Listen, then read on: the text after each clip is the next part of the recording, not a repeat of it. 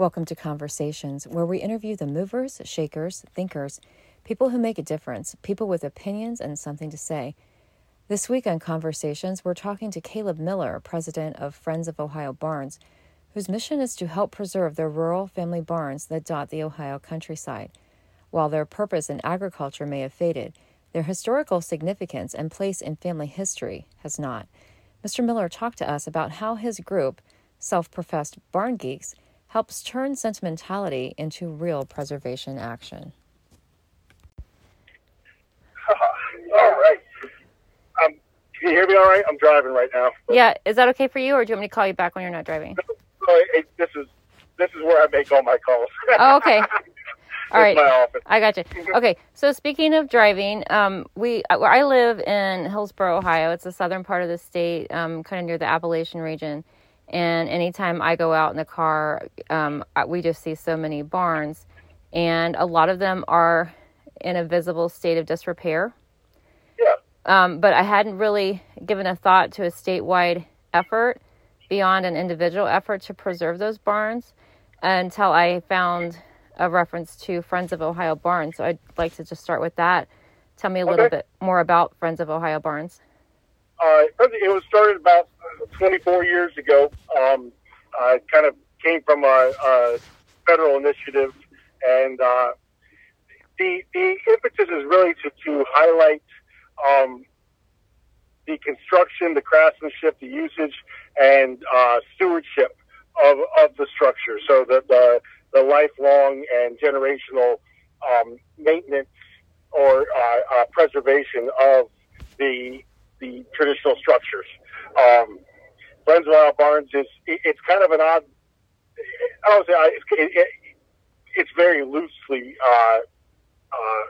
run in the sense that we're all volunteers and everybody in the group is a barn geek. I mean, I love that term because you have everybody from architects to farmers to any number of in between people who just love barns, and so we do a conference every year in a different county to highlight the construction and the type of barns in each one of those counties, as well as informing the owners and as to how it was built and helping them work through the stewardship process. We also kind of have a resource for anybody in the state to contact and say, hey, I have issues with my barn, or I'd like to, I need something done with it to help preserve it. How can I get that done? So we have a database of people who have experience and the skill to work on the historic structures. Okay, what's the best way for someone that has an old family barn that maybe needs some rehab or preservation to get in touch with your organization? The best to get in touch with the organization, the easiest way is to use the Friends of Ohio Barns at gmail.com. That goes to the treasurer, Laura, and she often disseminates to whom is best served in answering the question. On the website, there is a contractors list, and it's not huge because there aren't a whole lot of people who do this, but roofers, masons, timber framers, and people who do all of that are on that list, which you can access on our website at friendsofOhioBarns.org. So you said that not many people do this, and are you speaking specifically of timber framing? Yes. Okay, so is there, here in Highland County, we have a company called the Barn and Cabin Friend, and the proprietor... Raymond Friend. Yes, Raymond and his associate, Joe, are very prolific and involved in local barn preservation. I've talked to them extensively, and he talked about going to a special school in New Hampshire to learn timber framing, and Joe, his business partner, is getting his engineering degree. So how can someone who maybe wants to get some skills in this very specialized architectural technique do that? Here's what I tell people. Because timber framing is such a small and tight-knit craftsmanship, there aren't any egos. There's a lot of confidence, but not a lot of egos, in the sense that almost every timber framer is more than willing to share the knowledge they have because we need more. And so the best thing I can say is call a timber framer, meet a timber framer, and ask them to apprentice you, teach you. Yes, you can use the Heartwood School that the Timber Frame Guild owns. The instructors there are fantastic. But at the same time, the best thing to do is just find a timber framer and go learn from them. Every timber framer is more than willing to share the knowledge. That sounds fantastic. So were you a barn geek before you got involved with the organization? And if so, how did that interest come about? Well, I grew up in Holmes County and, grew up working on farms and all that. So but I never, other than the mail pouch barn signs, or paintings on the sides, I didn't think of them as much more than where we stacked hay. It's straw. But I left Holmes County right after high school and garnered a few trades and certifications, and then I ended up back into woodworking and traditional woodworking, and I taught myself how to do that just by reading and doing. And I'm a bigger guy and strong, and I quickly gravitated to timber framing, and I cut a frame by myself that was very detailed and large. And by the time I was done with it, I realized that's what I wanted to do. And I figured if I could build this thing by myself, I can do anything.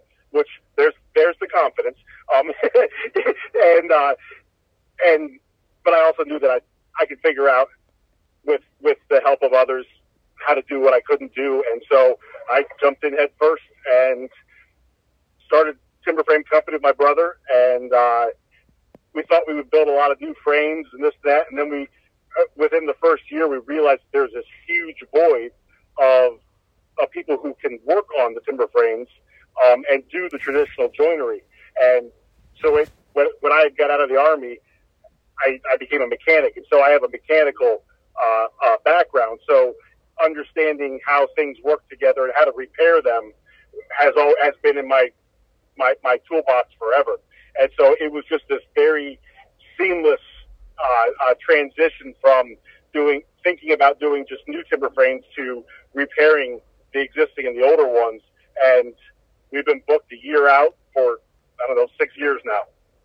So it sounds like if you can do something that not many people can do and do it well, the demand and word of mouth grows for your business. Is that right? Oh yeah. We have, our trucks are lettered, and we wear our company T-shirts, and that's all the advertising that we do. It's word of mouth. It really is, because farmers talk. You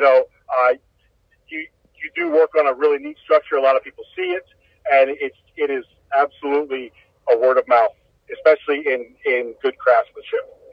Now, aside from the craftsmanship that you speak of, why have so many old family barns fallen into disrepair where they need this help and they need a friend? This was the question you wrote that was too much for me to write. So my opinion from experience is that a lot of the barns were built prior to the Industrial Revolution, which brought in equipment and vehicles and all that kind of stuff.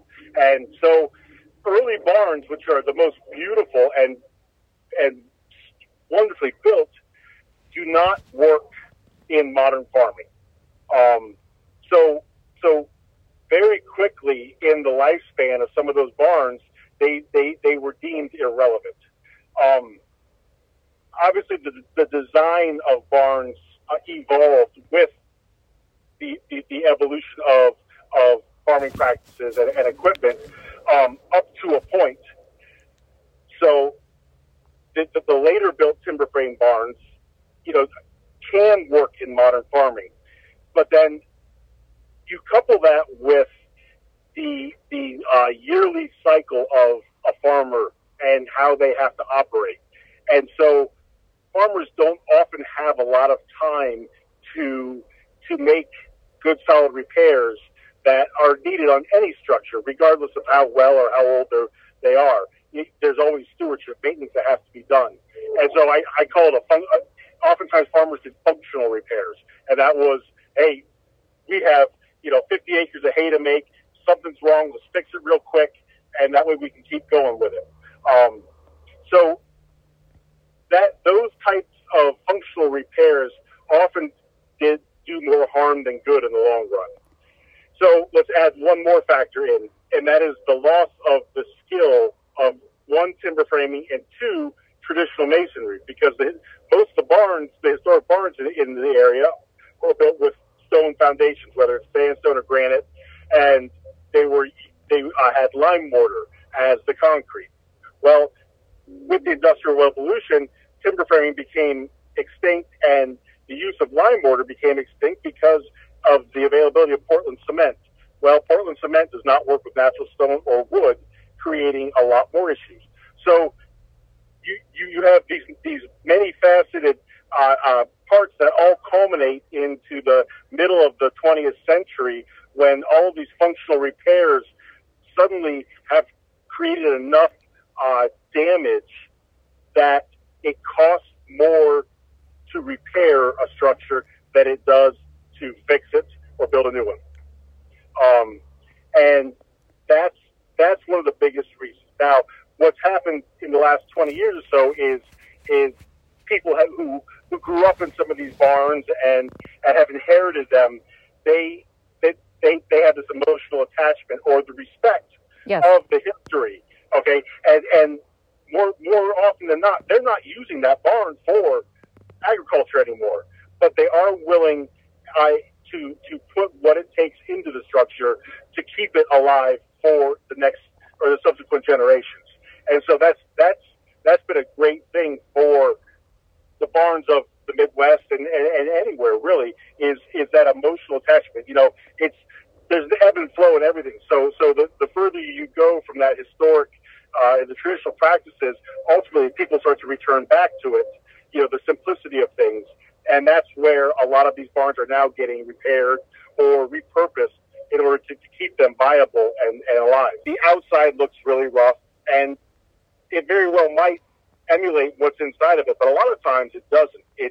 The structure is still quite good, but the roof and the siding, the gutters, obviously that neglect will eventually affect the frame inside of it. Yeah. But one of the things I tell people whose barns I look at or ask me advice, like the number one killer of barns is water. Mm-hmm. And so if you can't afford to do something with your barn, but you want to keep it, you put gutters on it and you get the water away, and you make sure there's no gaping holes in your roof.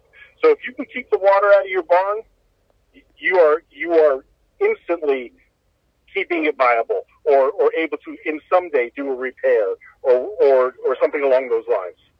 Is it true that the wood that was used to construct the old barns is superior to modern building materials that we're used today? It is absolutely true, up to a point. The earliest barns, were built with virgin growth timbers. So the virgin growth forests, other than little pockets here and there, are all gone. And so what makes them unique is that before a tree could grow in diameter, it had to grow in height to break through the canopy. And so the canopy in the virgin growth forest was so high that sometimes a tree was 100 years old and still only 6-7 inches in diameter before it reached that. And once it reaches the canopy, then it can grow in diameter, giving it the size. But that year after year of ring growth that happens every year in a tree, it created such a tightly packed, dense piece of wood that the structural capabilities of that wood is unmatched by anything today. And so one of the points of stewardship of these historic barns is that, the material that they are built with is no longer exists other than in those barns. they are the only example of a virgin growth forest, like I said, other than, a couple acre pocket here or here that somebody has been able to keep timber loggers out of. So absolutely, it is superior. Does Friends of Ohio Barns aggregate timber framers and other barn enthusiasts from all over the state, or is it regional? Well, there's only a handful of timber framers in the state, and of them, most of them are a part of the organization. Yes, but the majority of people in the organization are not timber framers. I mean, there's 2 companies down Southwest Ohio, couple companies in Northeast Ohio, and 1 or 2 kind of one-man, just small shops, and that's it. So even though you guys are all dispersed all over the state, you still manage to all find each other and get together for this common interest. That's pretty cool. Absolutely. I mean, because you can't just go down the road and find your cohort. It's, I talked to Raymond on the phone, Mike Wangler, who's down in Oxford. We have to work together and talk to each other because we are our only resource. And so when we get together, it's even better. Now, are there any similarities or differences when it comes to barns and compared to residential structures or commercial structures as far as a National Register of Historic Places or any kind of federal assistance for barn preservation? There is a tax rebate program that exists, not specifically for barns, but it falls under the same as houses or other structures. I'll be honest, I have only met one person who has gone through that whole process for a barn. So unfortunately, the answer is really you're on your own. So Friends of Ohio Barns gives out 1 to 2 grants of $2,500 a piece each year. But other than that, there's really no other help. So it may be that somebody could get, some help for their house, but not for the barn on the same property. Is that right? That is true. I cannot speak to what is available for houses because I don't really ever delve into that. But if you're more than likely, the answer is yes. So it sounds that makes the work that you're all doing even more important. Right, but not so much us, but the people who are willing to pay to have the work done. Yeah. Because I mean that's where the merit lies. Is I mean, yes, we're specialized, but the people who are willing to pay out of pocket for this, for whatever reason, they're the heroes there. Yeah. So it's important for people that have maybe a family barn that may no longer be used for the original function, but has an important place in their family's history, that is willing to take the time and money to make sure that it's preserved. Yeah. Yeah. What about when those circumstances don't exist and there's a barn that's been neglected and there's no one willing to step forward and help out? Are there any community programs for something like that? No. No. There really aren't. Well, let me rephrase that. Small communities come together for a lot of reasons without any hoorah or publication. So there very easily could be that assistance in individual communities, but anything official, no. Now, are there any people, I think the secretary of the organization was telling me that Malabar Farm had a barn that had burnt down, and the people that oversaw that wanted it rebuilt in the same fashion that it was originally built in. Yes. So does anybody else ever want to construct a historically accurate barn from scratch? I'm actually doing it right now. Are you? Yeah. Here in this part of the state last June, we got hit with some straight line winds. 2 huge gusts of it. And then about a week later, the same path got hit with a tornado.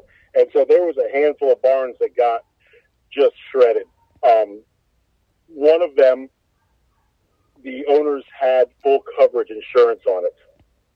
And the barn was built in the 1880s, maybe 1900. And so they said, I want